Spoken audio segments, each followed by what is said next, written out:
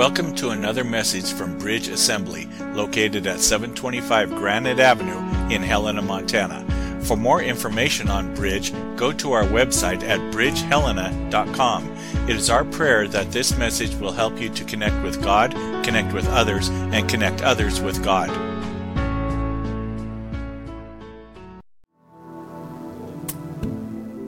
Heavenly Father, Lord, what more can we do than trust you? And Lord God, our faith itself is based on and leads to trust in you.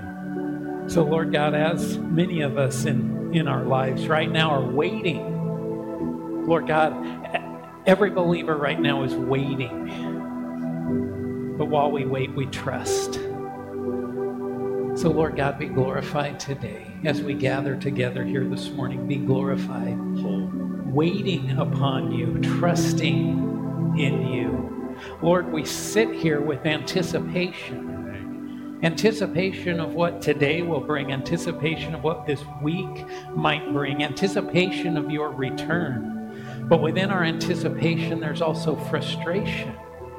Frustration as we look amongst our community and amongst our nation.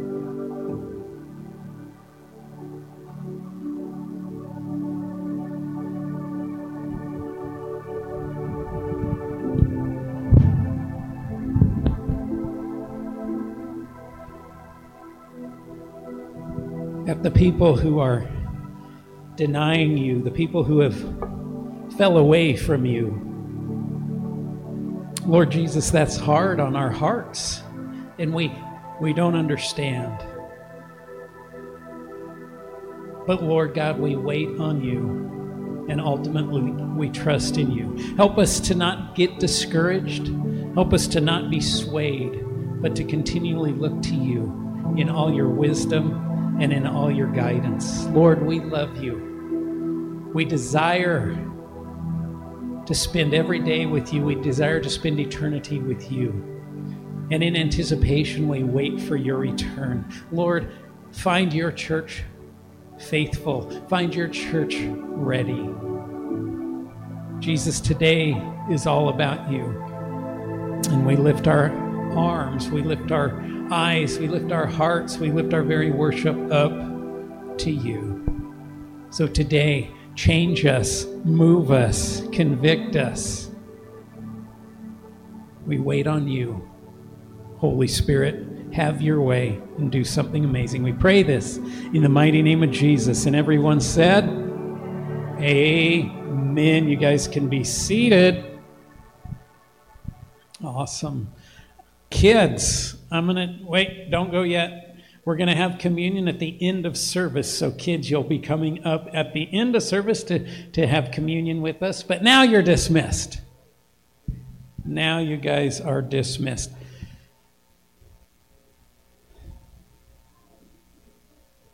I got the singing microphone right now. I'll change it before I come back up here. Got a couple quick announcements. Number one, we are doing our prayer walks. We're trying to saturate the community. We've done this the last couple summers. There's a map in the foyer right when you come in. There'll be a pin and a little sticker that says this week, and that's the prayer concentration. So last week it was around the church. This week is now around the Capitol. So that's something that's not specifically organized, but it's we just encourage you to say, okay, praying for the Capitol this week on your free time, just zip out there and do a quick lap or linger or do whatever. But let's continue to pray for our community in all different areas. There's a lot of places in this community that really need prayer, and in general, this community needs prayer, and we can be a part of that and do a part of that. So each week, just kind of glance at that when you come in. You'll know where we are praying this coming week. What was my next slide? Oh, Zoomerang. Zoomerang is coming up June 13th through the 17th, 9 a.m. to noon here. Get the invitations. Pass out the invitations. Give them to your neighbors. Give them to your kids, your grandkids, your nieces, your nephews. Give them to the people in the streets. Give them to anybody that will take them. Grab it. We want to just do as much as we can to affect this community, and we want to show the community once again that we care about kids. But the kids are going to learn a bunch of great things, and they're going to love it. So they'll be, I'm going to keep pushing this every single Sunday until we actually have this, so get used to it. If you guys take all the invitations today, maybe I won't push it as much next Sunday. Probably not.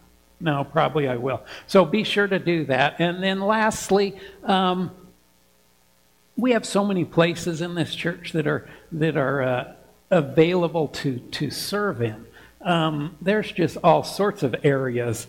If you're a part of this church, maybe you're a member or you're just a regular attender, I would encourage you to really take that step and say, hey, what could I do more?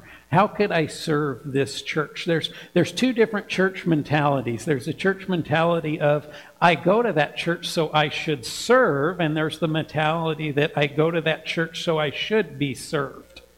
One of those is very biblical and right, and the other is very selfish, not biblical, and way off. So I'm not trying to guilt anybody. I'm not trying to do any of that. I just want you to know that there are areas within this church that you could serve. You guys have talents, right? Use those talents within the church. And some of you are like, I don't have any talents that would go here. We can train you. You're like a lump of clay. We can help mold you into something that you could be. We have everything from running the computer to Facebook to sound to ushers to, there's all sorts of stuff. Mowing the yard, helping mowing the yard in the summer. So there's just this variety. I would encourage you guys, when you take that step with your church and say, hey, I want to serve somewhere, it helps you just implant yourself into that body just a little more. Amen? Amen. All right. 4 ways to give. We've got 4 ways to give. You can give online, bridgehelena.com. You can text to give to 84321. There's the giving boxes, of course, in the back. Or you can mail it to 725 Granite Avenue, Helena, Montana, 59601. It's always just a great option to have the ability to give. So we talk about giving our time, our tools, our talents, our finances. Part of our faith is getting to that point where we say, God, it's all yours. I don't even want it anymore. Take it, it's yours. Do with it what you want, and then the Holy Spirit guides you in that. So just be aware and in tune with the Holy Spirit of what He is asking you to do in regards to either serving or giving, or serving and giving. It's not really an option, right? It's not, well, I'm going to learn the computer so I don't have to tithe. That's not biblical either. And I tithe so I don't have to actually serve. That's not really biblical either. So I'm just saying, keep it on your radar. Open yourself up. We're heading into summer. Things begin to slow down. But if you want to get involved, we can take this summer to help train you into a spot. You'll enjoy it. You'll love it. You'll realize there's a lot of great people here. You'll get to know them even better. Amen? We got a sign out there, don't we, that says, come as you are. That's a big deal. Come as you are. You know, for many people, they have that misunderstanding that you do have to get completely perfect before you can come to church. And that's not only an error, but there's also another one. You know, you don't even have to be saved to come to this church. You can come to this church to connect, to belong, to just be here with others. And I know when we do that, then God does begin to work on us. So I don't want anybody to make the mistake that we're a perfect church. Are we? Anybody in here perfect? We're not a perfect church, and we do invite anybody to come just the way they are, with the understanding that the Holy Spirit probably won't keep them the way they are. Amen? All right, before we get started, I want to pray. Father, once again, we come to you, Lord God. Turn out that light again, please. I don't know how that keeps getting turned on. We love you. We desire you. Lord God, open up our hearts today. Open up our ears, but don't let us go brain dead. Allow us to keep our minds engaged because, Lord, with you it's the full meal deal. It's everything. It's mind, body, spirit. So, Lord God, we don't run from that. We don't deny that, but we welcome that because we know that you affect all parts of us. We know that you affect this church as one body. So, Lord God, be glorified. Holy Spirit, guide me in this message today.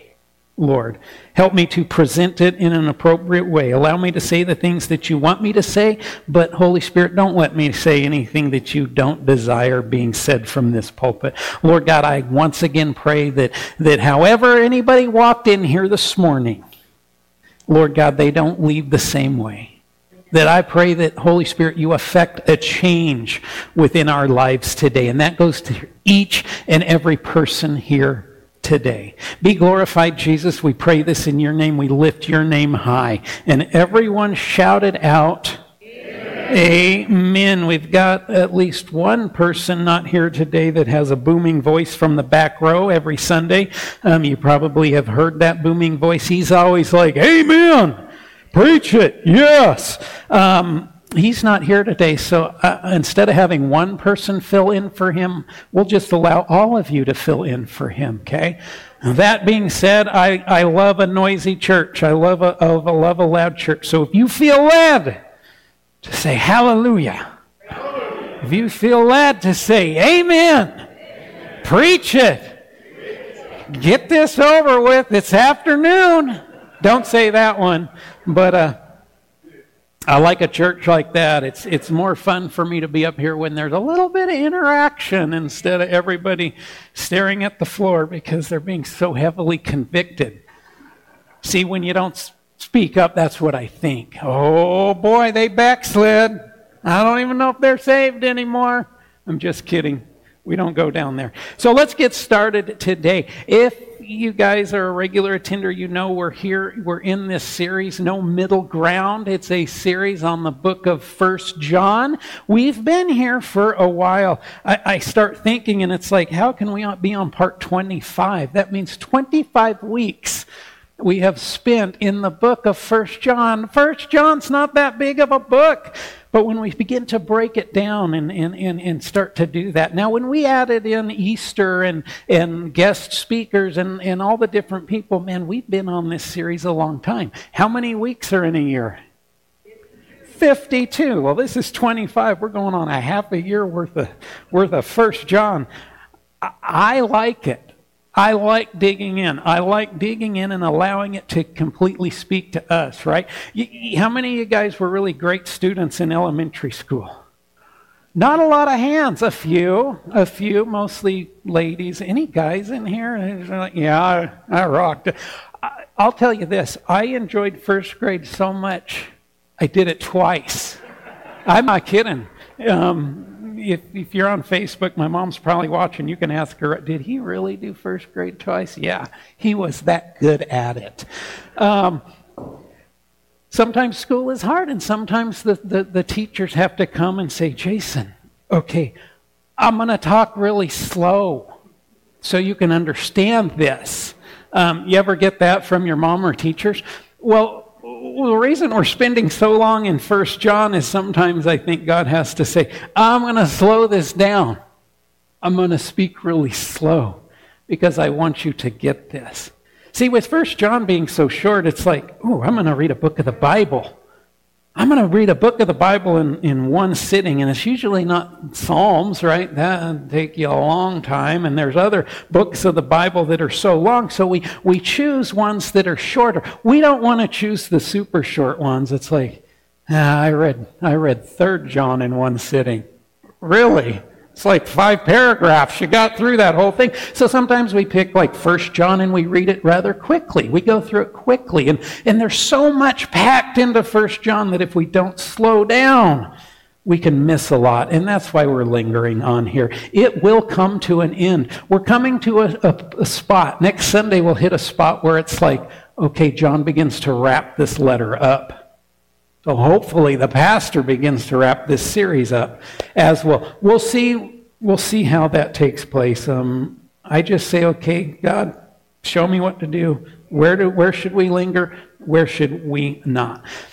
All that to say is we've come a long way in this series on 1 John, and I hope I hope you guys are taking it in, right? I hope you guys are thinking about it, engaging your brain in it. I hope you guys are being challenged by it. But not only that, I hope you guys are actually putting it into effect in your life. The things that we're talking about, I hope you don't just brain dump those things and think, oh, well, that was a Sunday morning thing. Now I can get by that. I don't have to think about that anymore. That's not how God works in us. We are to be continually being bombarded by the Word of God and the Holy Spirit, and things that we learn on Sunday we should remember them on Monday and Tuesday and Wednesday and Friday and Saturday night. We should remember some of those things. If you guys were here last week was Mother's Day. It was a really weird Mother's Day for this church. It was just bizarre in so many ways. But if you were here last week, you know that the teaching and the message was a big one. That's my personal opinion, but I think the message last week was a really big one. It was very challenging for myself. But I truly believe that when we focus on this idea of this faith to freedom approach to our Christianity, we not only steep ourselves in a biblical foundation, but we also have this great opportunity for application within our lives that holds the potential for a true life change, right? We can say we've changed, we can say we've done this or that, but until our actions truly show that, I don't know that there's a true life change. And honestly, isn't that what we're all looking for?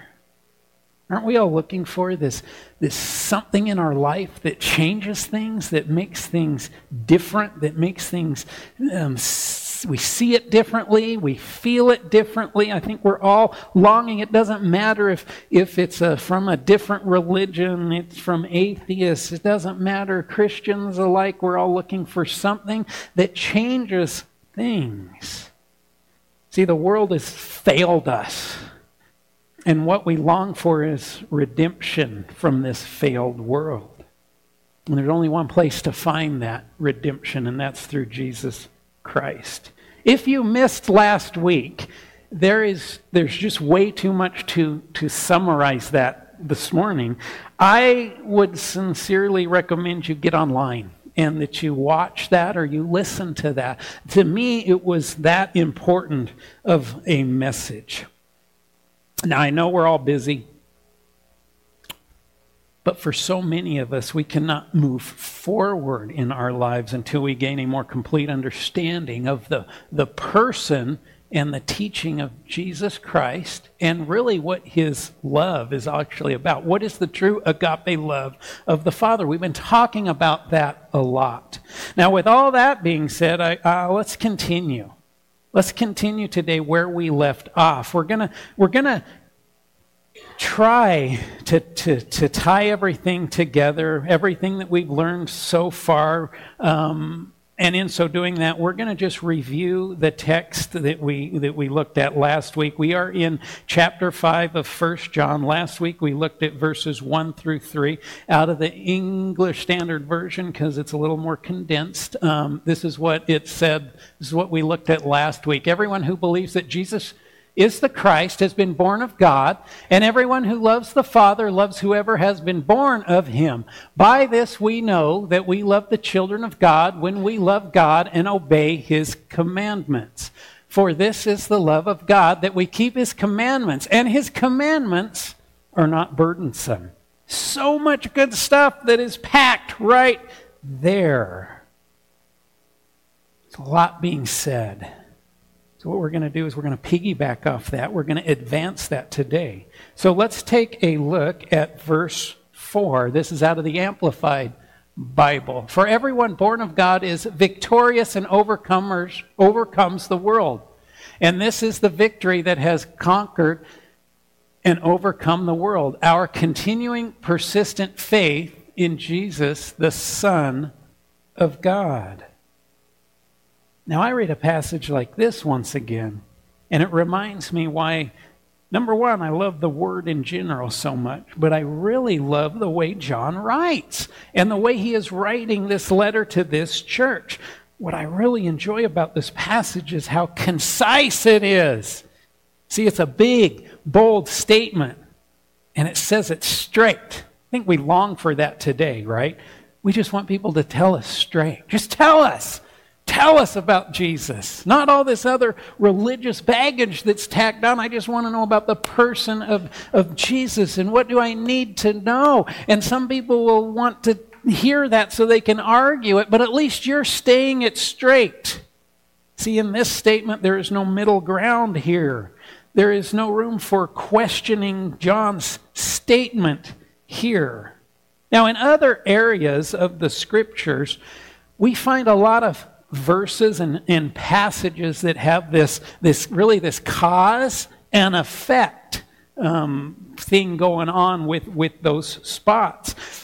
A lot of places in Scripture, it's if you do this, then as a result, this will happen. And that can be a negative response, right? Or it can be a positive response. You know, if you chase your own sin, you're going to die in your sin, right? If then. But there's a lot of positive ones like John 14:15. It says, if you love me, you will keep my commandments. It's a lot of that's being reflected in 1 John, right? There's also John 8:36. If the Son sets you free, you will be free indeed. It's an if and an effect.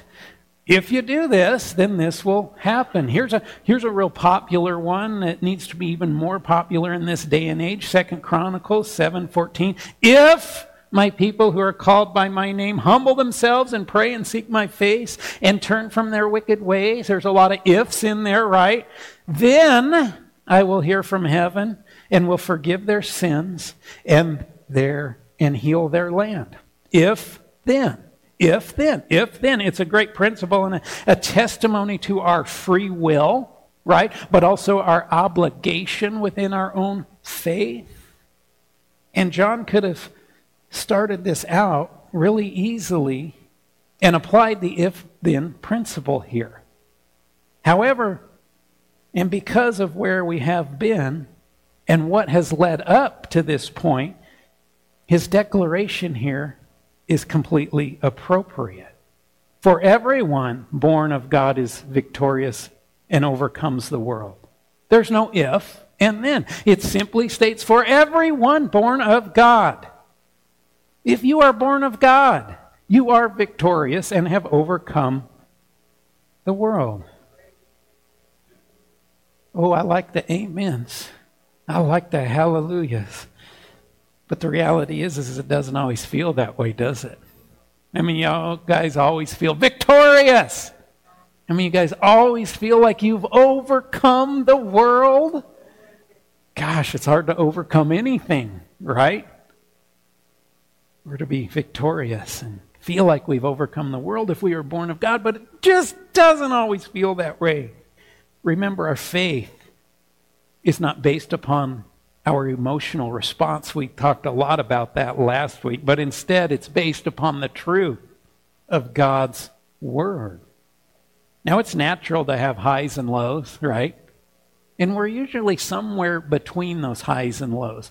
We're not always peaking, but we're not always at the depth of that dark valley. We operate somewhere within that, but even somewhere within that, we're kind of, I'm high on that one, and I'm low on that one, but I'm not the worst, and I'm not the best, and all these different things. So it's natural for us to be caught in this ocean of highs and lows every day. Good Lord, sometimes it's every minute. We change a little bit. We can be high 1 second. Oh, yeah, life. I got it by the goads, and something happens. We'll read something on social media. Somebody says something to us, and it deflates us. There's ups, and there's downs. There's times we feel great. There's times we feel terrible. But we must understand that all of those feelings are to be subservient to God's truth and the faith that we place in Him. Flip up that next slide. See, it's not so much that God's truth and our faith change our current situation as much as it changes our outlook to our current situation. That's a big thing. And I'll be honest, I'm working on this message, and this one just kind of was there. It just, my fingers typed it, and I had to go back and reread it several times. And it started to make sense to me that sometimes we're in situations and we're spending so much time asking God that He take us out of that situation or He change that situation. But maybe we should be putting more or at least as much time in just us praying, God, fix me, change me, give me the ability to operate within this situation. It's a whole different prayer, isn't it? It's a whole different prayer because God's will supersedes everything. And God has you in that situation for a reason. So maybe we begin to ask God, why am I in this situation? How do I progress through this situation? See, God desires us to live a victorious life within His greater plan for each one of us. And know that this is not the man or the woman. It's not us doing something, but rather it is the birth from God within our lives that is the determining factor in being victorious and being an overcomer, right? We can't do it on our own. We can't simply say, I'm going to profess to be a Christian, but I'm going to operate outside of this born of God mentality because I can do it on my own. There's too many Christians right now that are thinking that they can do it on their own, but you can't be victorious. You can't be an overcomer on your own. See, if you were to poll 100 people who would classify themselves as Christians, right? There's a box. We got to mark something, so I'm going to mark Christian. Take 100 people classified as Christians, and you ask them about the doctrine of being born again or being born of God. It's the same thing. You know, that wouldn't be 100. It wouldn't be 100% of people that claim to be Christians also claim to be born of God or born again. Actually, a study from about 10 years ago from the Barna Group found that while 80% of Americans say that they are Christian, only 45% of them call themselves born again Christians. That was 10 years ago. Woo! A lot has happened in the last 10 years. A lot has happened in the last 2.5 years, right? There's a lot going on.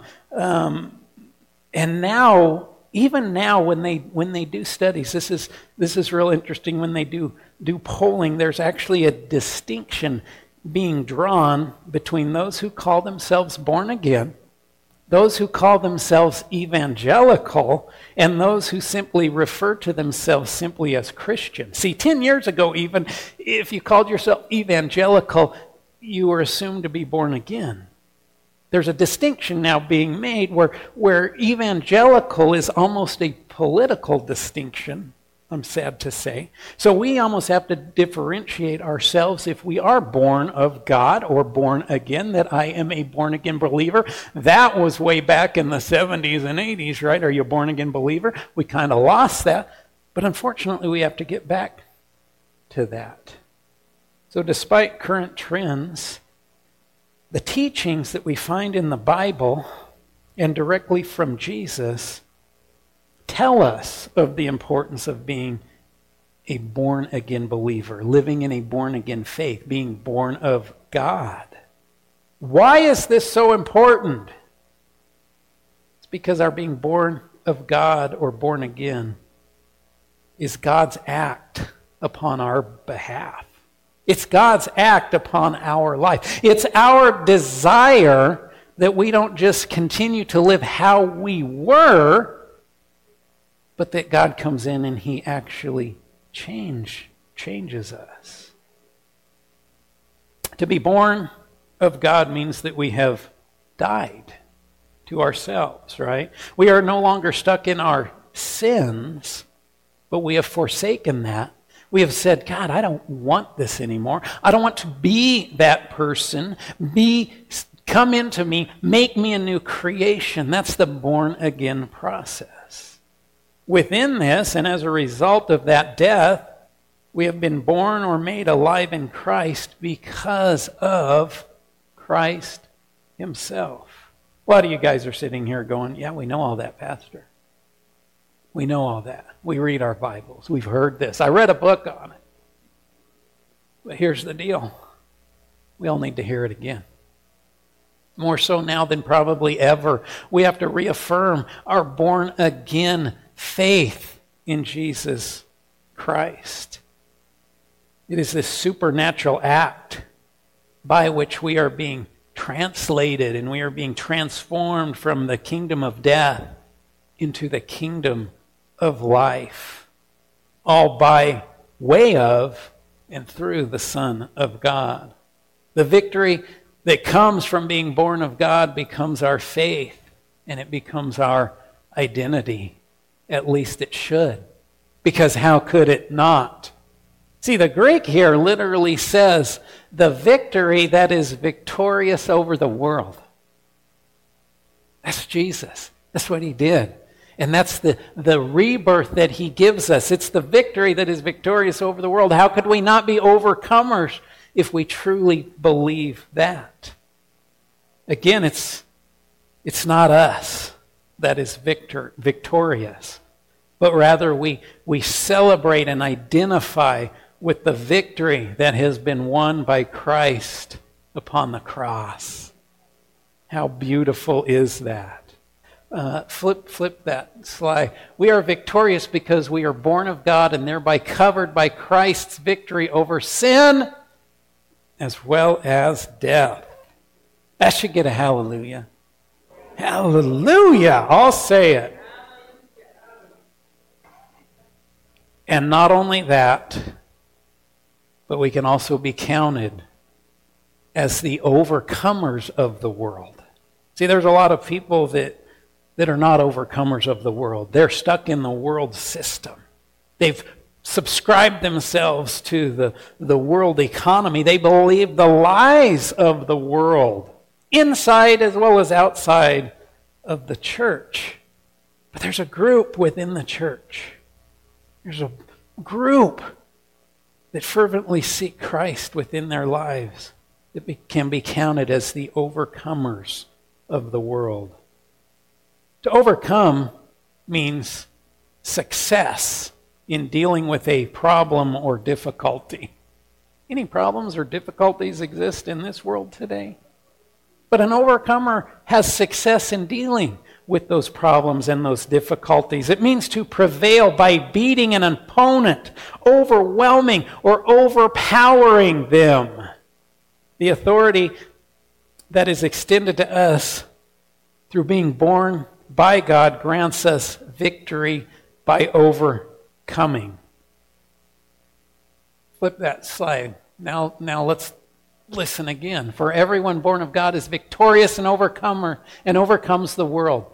And this is the victory that has conquered and overcome the world. Our continuing persistent faith in Jesus, the Son of God. See, this paints a beautifully complete picture right here. To be born of God means to be victorious and overcome the world because Jesus has overcome the world. The victory lies in our continuing and our persistent faith in Christ. That should be big. That should be convicting. Do I have a continuing faith in Jesus Christ? Well, yeah, I still believe from last Sunday. Right, I'm here, aren't I? I guess I'm continuing. Are you persisting in your faith? Persisting every day saying, God, how can I become more like Christ? God, how can I get to know you more? Jesus, how can I deepen this relationship with you? Holy Spirit, how can I hear you more? See, that's the persistence of our faith. We need to continually persist like the little kid who wants the candy at the candy store and the mom's busy doing other things and the kid just keeps tugging on her leg. Can I have candy yet? Can I have candy yet? Can I have candy yet? Is that annoying to a mother? Yes. But is that annoying to our God when we persist in such a way, saying, God, I need you more. I just want more of you. I just need more of you. That's wonderful to him. We need to continue, and we need to persist in our faith with Christ. And as long as we remain and are steadfast in our faith, which is our relationship with Christ, then at that point, we will have victory. At that point, we will be overcomers of the world because we've turned our back upon the world. We have died to this world, but been made alive with Christ. We most definitely will have challenging times. Some of you guys are going through challenging times right now. You're going through times of trials and tribulations that you don't quite understand and you don't know why they are there, but they're there. But victory is determined and realized by continually looking to Christ, our Lord and our Savior.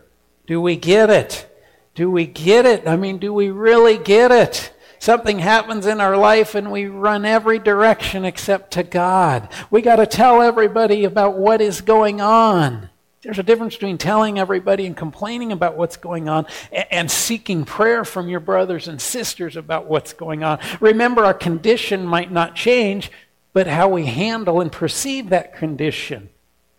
That's a beautiful, beautiful place.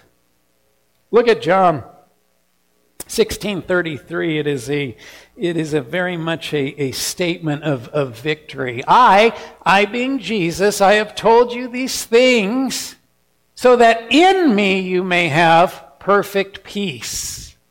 In the world you have tribulations and distress and suffering, but be courageous, be confident, be undaunted, be filled with joy. I have overcome the world. My conquest is accomplished, my victory abiding. Ooh, his victory is abiding. His victory is abiding. Isn't there somewhere in Scripture that talks about how we're supposed to abide in him? We don't abide in the victory. His victory is abiding. His victory is accomplished. All we do is abide in the one who attained that victory. See, a lot of Christians need to start walking in Christ's victory. And the first step starts with reestablishing and reemphasizing their relationship with Jesus. Now that brings us to verse 5. Verse 5. Who is the one who is victorious and overcomes the world? It is the one who believes and recognizes the fact that Jesus is the Son of God. You got to realize it. You got to believe it. See, there's a progression that John is illustrating here. It starts with our new birth.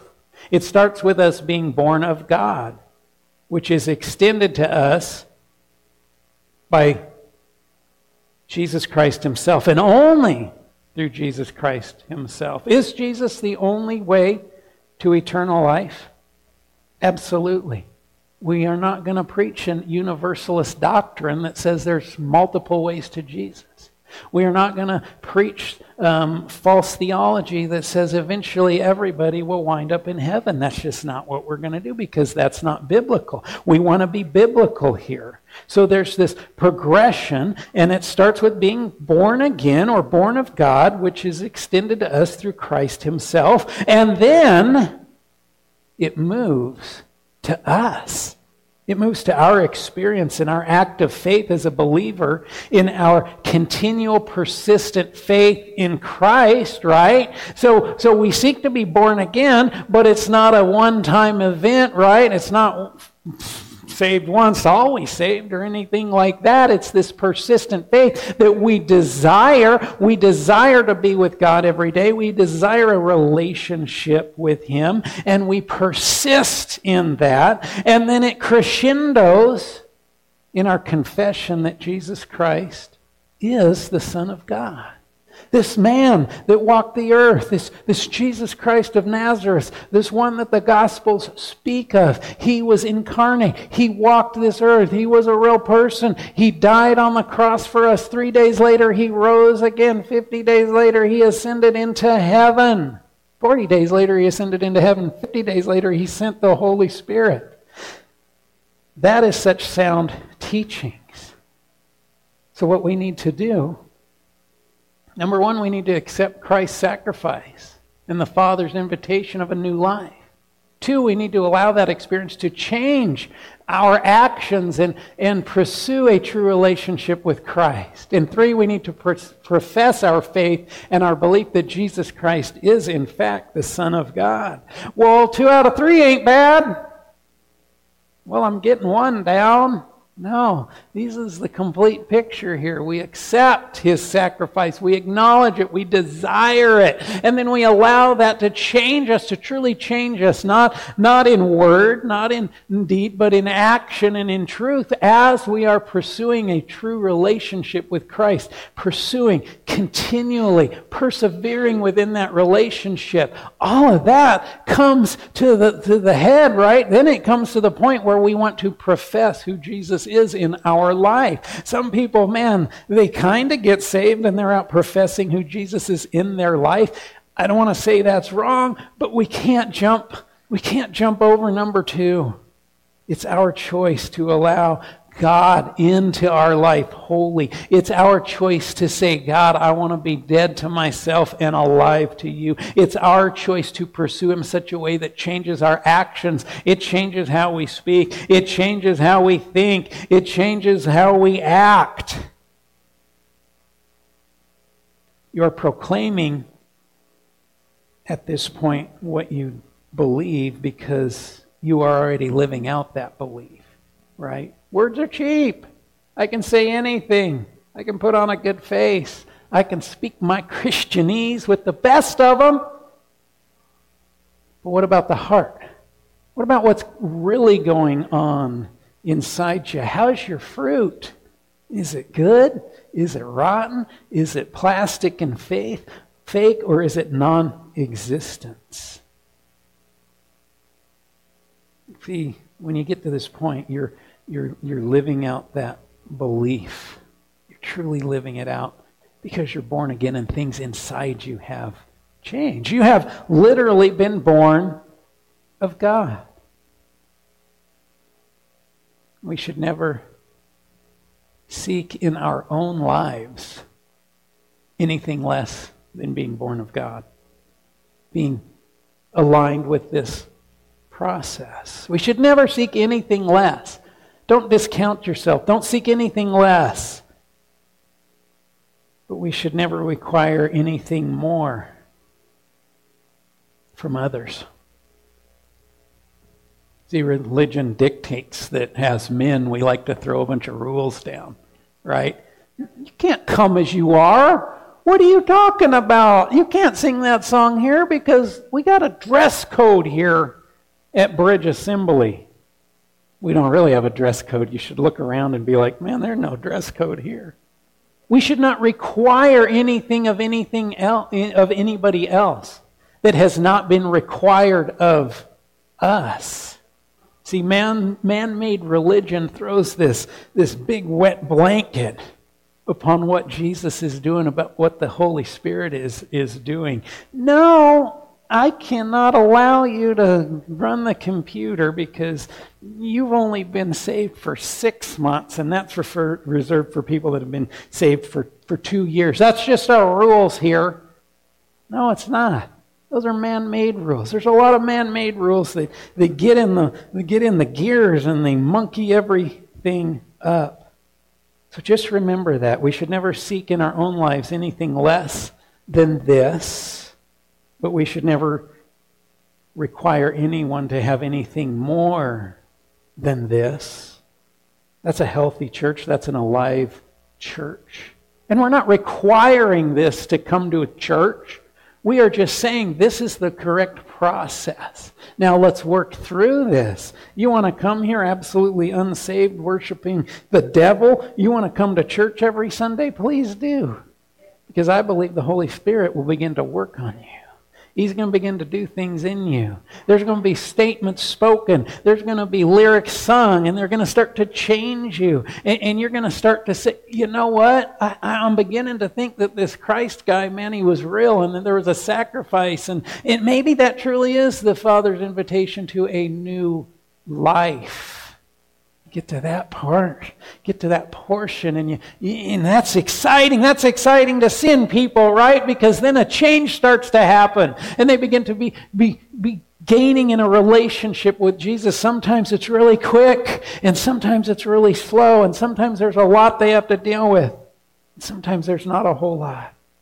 But all this is happening. All this is doing. It's transforming. It's changing people. They're starting to do some very different things. Their friends and family are starting to get nervous because they're one of those Bible thumpers. You go to church every Sunday, and not just Christmas and Easter, but every Sunday. And they're starting to speak different, and they're doing things very, very differently. And they're even starting to profess their belief that Jesus Christ is the Lord. Can we even invite them to Thanksgiving anymore? Will they bring that up? But there's a change happening. There's a transformation happening. See, victory needs this whole process. We can't just simply acknowledge that we believe in Jesus, but continue to live our life a certain way and expect to have the victory. The victory is within Jesus Christ and within our faith. Flip that slide. Victory allows us and assures us that we can love God and love the children of God. Victory also promises that we can obey His commandments and teachings. You know what else victory does? Victory says, this world is not your own. Victory says this world is not all there is. Victory says that Jesus is coming back for His church. We live in that victory. We embrace that victory. And it all comes back down to faith, love, and obedience, and that relationship that those three things have with each other, which are all indicators of our new birth. Well, how do I really know that I've been born again? Well, let's talk about faith. Let's talk about love. Let's talk about obedience. Let's talk about things like relationship with God as well as with others. Now, we can get caught up in this portion of 1 John. We can get all excited. Man, that makes sense. That's so good. That is so good. But we need not forget that one of the original reasons that this letter was ever written, if you think back 25 messages ago. 24, 23 messages ago, we talked a lot about why John was writing this letter. And John was writing this letter to these churches. It wasn't just one church, it was a group of churches. And he was writing it to refute those who had left these churches. They'd made a disturbance. They had tried to split the church. They had left these churches, and they were still trying to pull people out of these churches. They still wanted to have influence within these churches. So John is writing this letter to set some things straight, because those who had left were propagating many false teachings, this really bad theology, and really the most destructive teaching that they were propagating was that Jesus was not actually the incarnate Son of God, that the Son of God was more of a spiritual feeling, and it wasn't actually a person that came to earth. It wasn't actually a person in the Son of God who died upon the cross. That's what they were propagating. And John's teachings here established this line between victory and defeat. Right? Christ has all victory. Anything outside of Christ has all defeat. But acknowledging Christ is part of living within that victory. John was establishing this idea between being born of God and everything that flows from that, and denying the need for a new life, as well as dying to oneself. These people that had left these churches, they didn't think they had to die to oneself. They could separate. There's the physical me and the spiritual me. The spiritual me is born of God, but the physical me can continue to live here and do whatever I want. There's a separation. And John's coming back and says, no, it's the full thing here. It's mind, it's body, it's spirit. There's a physical component, and that has to be submissive to God, as well as your soul and as well as your spirit. You guys following this? You guys understanding this? You guys getting this? I hope. It was applicable and needed for every believer in these early churches. But it's also applicable to every believer today, that we make this distinction, that we are to be born of God. And that's where victory comes. See, it's encouraging because the life we live as born-again believers is actually a life of celebration. It's a life of celebration now as well as eternity. How many of you guys celebrate the fact that you are born of God? I hope so, because, man, sometimes as Christians we're like the Eeyores of society. I love Jesus, but I'm just trying to get through the day. It's tough. Where's the celebration there? We celebrate now. If you can't celebrate now, eternity is going to be a long time. Got to learn to celebrate. The book of Acts, as well as the epistles, are full of accounts and references to the victorious power of God against every principality that sets itself up against believers and against the church, right? Look at Galatians 2:20. This is out of the Amplified. It's amplified. It's louder. It's just deeper. I have been crucified with Christ. That is, in Him I have shared His crucifixion. It is no longer I who live, but Christ lives in me. The life I now live in the body, I live by faith, by adhering to, relying on, and completely trusting in the Son of God who loved me and gave Himself up for me. Paul is professing this. He's saying, in my own life, this is where I'm at. But he is not saying that we should not be in the exact same place. Galatians 2:20 should be a wake-up call. It should be a longing. It should be a blueprint of what we need to be doing. See, Paul is proclaiming the victory that he has attained. It's not by or through himself, but rather by and through Jesus Christ. He is living within the victory of Christ. And it's a great realization that each one of us should strive for on a daily basis. Now we take Galatians 2:20, and we combine it with Romans 8:37. Yet in all these things we are more than conquerors, and gain an overwhelming victory through Him who loves us, so much that He died for us. We're not just conquerors, we're more than conquerors. We're not just overcomers, we're more than overcomers. We're not just victorious, we are more than victorious. Why? Because we abide in Christ, who claimed the victory. That's victory in every situation. That's victory in every circumstance. And it points to the true love of the Father displayed in the obedience of Christ.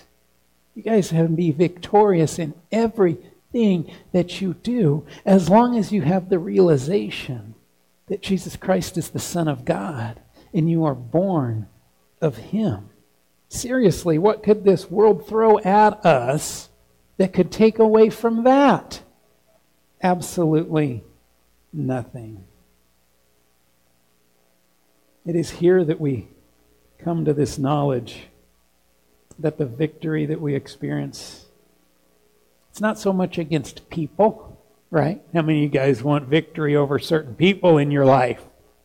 That's you wanting that. That's not Jesus wanting that for you. So it's not so much against people or even powers or circumstances that come against us from the outside, but rather the victory that Jesus gives us, the victory that we live in. It's against the internal enemies that defy our consciousness and revile our beliefs and our standards, right? There's always things coming against that, right? It's called our soul warring against our spirit.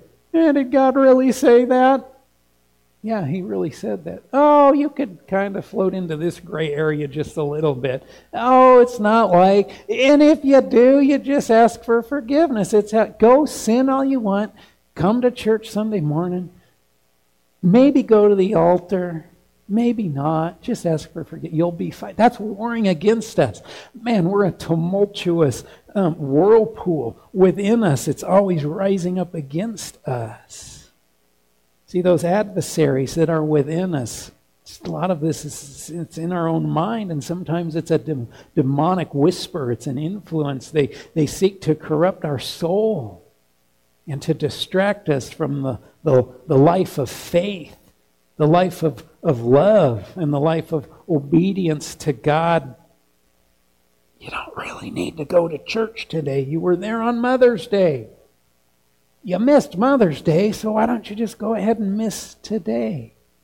You don't really need to pray. Instead of prayer, seek Google. Google will tell you what to do. Google's not the Holy Spirit. But there's things within us that keep saying, oh, just a little more. Walk that line just a little closer. Stay on the fence just a little bit longer. We truly are our own worst enemy. And I don't care who you are. We all struggle here in one way or another. But victory always comes back to faith. Faith is our belief in God and our knowledge about Him. And this is dependent on the revelation and obedient confession that Jesus is the Son of God. How many of you guys on a daily basis confess that Jesus Christ is the Son of God? How many of you guys on a daily basis say, God, I screwed up. I don't even know to the degree I screwed up, but I know it was probably bad. Forgive me of those sins. How many of you guys on a daily basis pick up your cross? How many of you guys on a daily basis live out Galatians 2:20? See, it's always been this way, and it always will be this way. We are in a continual process of change. We are continually being sanctified until that day that we step into glory. It's going to be a decision on our part if we are going to pursue God the way we should, to fight for our faith, to deepen our relationship, or we're not. The more we choose to not, the more it becomes a habit. And I'm sad to say that our country right now is in a bad habit. We still have people that have not returned back to church after being told they couldn't go to church and being so upset because nobody can tell me I can't go to church. And now they're telling themselves it's not that important to go to church. How much harder will it be when it's more permanent that we can't go to church? Maybe we're not allowed to read our Bibles. Maybe all the Bible apps have been censored and changed or deleted from the internet. My goodness, how many of you guys still have a paper Bible and you know where it is? You better know where it is. But it's our choice. Doesn't matter what anybody else says. We have to come to the point where we make that choice. And this brings us back really to the question we have asked several weeks ago and all along. Who is Jesus? Remember, it doesn't matter what they say. It matters what I say. Who do they say Jesus is? Who cares what they say? What matters is who I say and believe in this idea of Jesus Christ. Who is He? To you personally. Who do you say Christ is? Who do you believe him to be? Worship team, if you guys want to come back up here, we're going to enter into a time of communion. And communion is wonderful because communion allows us to commune with God and with others. Can you take communion on your own? Absolutely. And we probably should, just between us and God. And a lot of times in weddings, I'll just bring the bride and groom forward, and they take communion together with God. But there's sometimes when the body of Christ gets together, it's a powerful thing. And there's so much that communion conveys. I will say this. As a church, as this church, we serve an open communion. We don't believe that communion is exclusive to this church or this denomination, so we open it up to anybody. Anybody can walk through those doors and they're welcome to take communion with us. We just want to treat communion with respect and in a worthy manner. So all we ask is that you are a Christian. You have been born of God to take communion. And we do that not to discredit ourselves, but to protect you. Paul has some very explicit instructions on how we treat communion, and that we don't treat it in an unworthy manner, because that can bring hardship upon you. So within this church, to take communion, we just ask that you have a relationship with Christ. And if you're sitting here today and you're saying, gosh, I think I'm a Christian, but I don't know if I'm born again, and should I take communion, or should I skip communion? Well, we can take care of all that today. We can take care of all of that today. Come to the altar. Get right with God. Come to the altar. Get back to God. Come to the altar humbled and simply saying, God, I need you. I want your rebirth in my life. Now, as we do communion, we just bring the table out here. And whenever you guys are ready, during worship, we just allow you to come up and receive your elements. Hold those till you get back to your seat. But in so doing, take some time. Linger at the altar. Everybody will be at the altar today. It's the only way to get everybody to the altar is serve communion. That was a joke. Kind of. But as you do this, it's not about bread. It's not about juice. It's about being right with God and communing with God as well as communing with others. You know, in Luke chapter 22, something that really always jumps out at me is when Jesus said this, I have earnestly desired to eat this Passover with you before I suffer. Fast forward, Jesus is saying, I earnestly desire to eat this communion with you because I suffered. Heavenly Father, Lord, help us to treat our faith with the due respect that we should. Lord God, help us come to an understanding, Lord, an understanding of the importance of having a new life within you.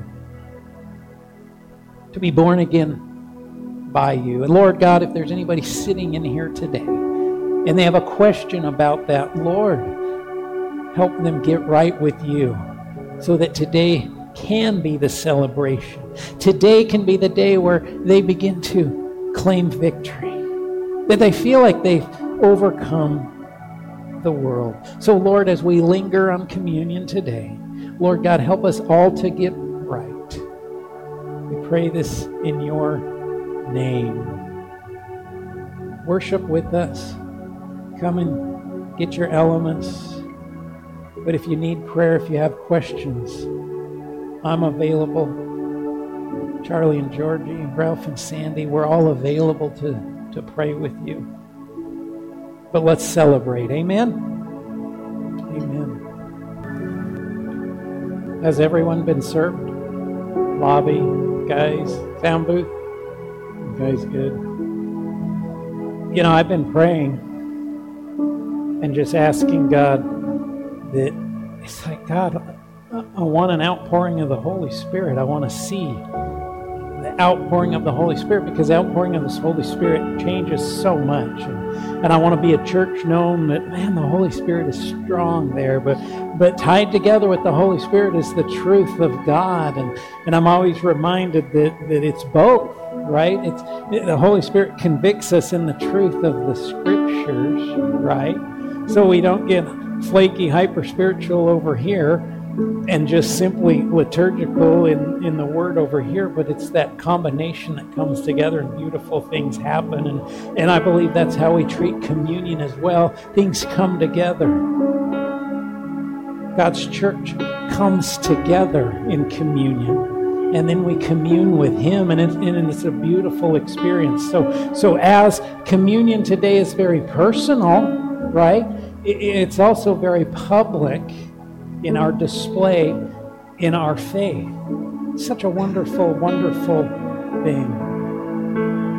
1 Corinthians chapter 11, Paul is going through communion, and there's correction here, but there's also encouragement, and Paul's just really good at laying things out. And Paul writes this: "For I received from the Lord, but I also delivered to you, that the Lord Jesus, on the night he was betrayed, took bread, and when he had given thanks, he broke it and said, 'This is my body, which is for you. Do this in remembrance of me.' In the same way, he also took the cup after supper, saying, 'This cup is the new covenant in my blood. Do this as often as you drink it in remembrance of me. For as often as you eat this bread and drink this cup, you proclaim the Lord's death until he comes.' Remember, Jesus said, 'I have earnestly desired to eat this Passover with you before I suffer.'" I mean, we're talking hours before.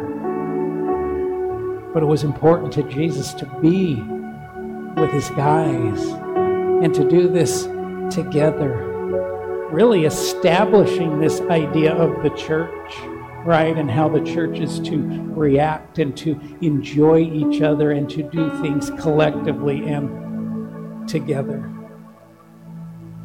So we do the same thing. Take your bread. Just hold it up. Father, thank you for your plan.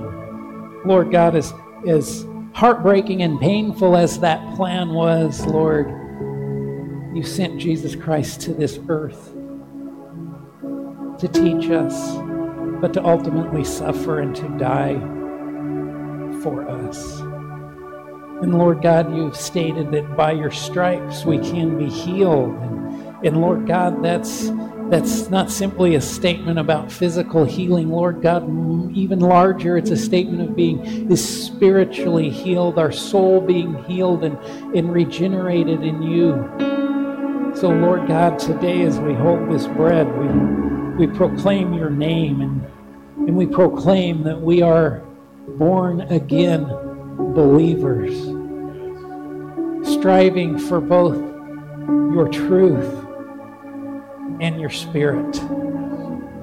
Go ahead and take your bread.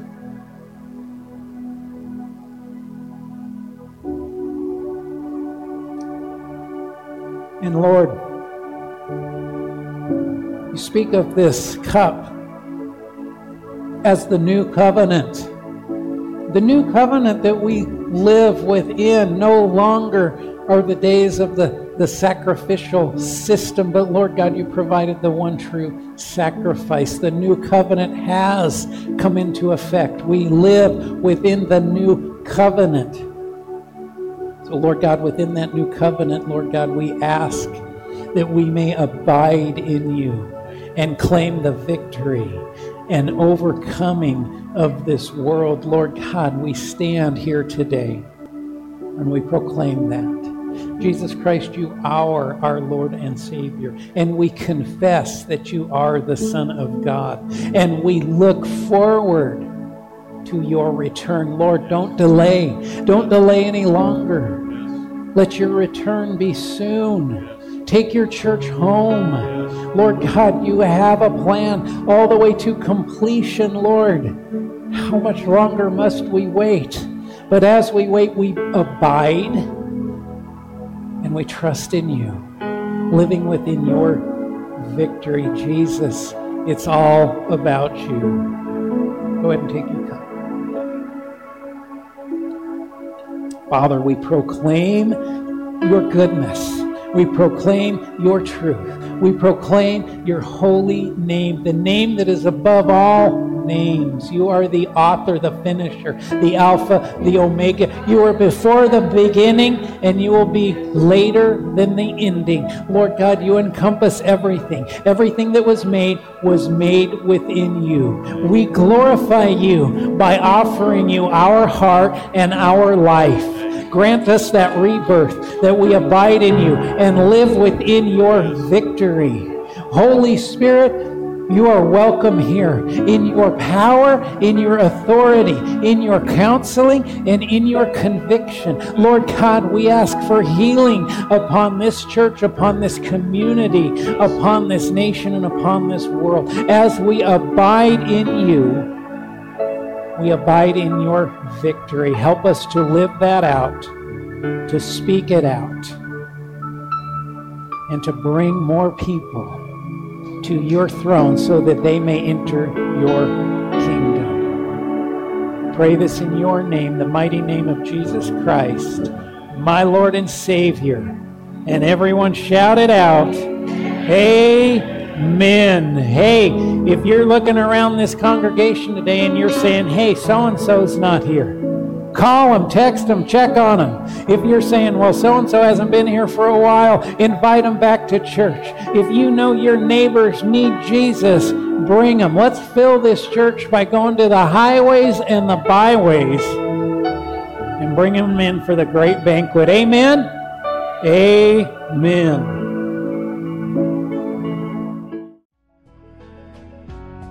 This concludes today's message. We hope you can join us next Sunday for services beginning at 10 o'clock a.m. at Bridge Assembly located at 725 Granite Avenue in Helena, Montana. For more information about Bridge Assembly, go to bridgehelena.com, and we hope you can join us next Sunday with Pastor Jason Metz.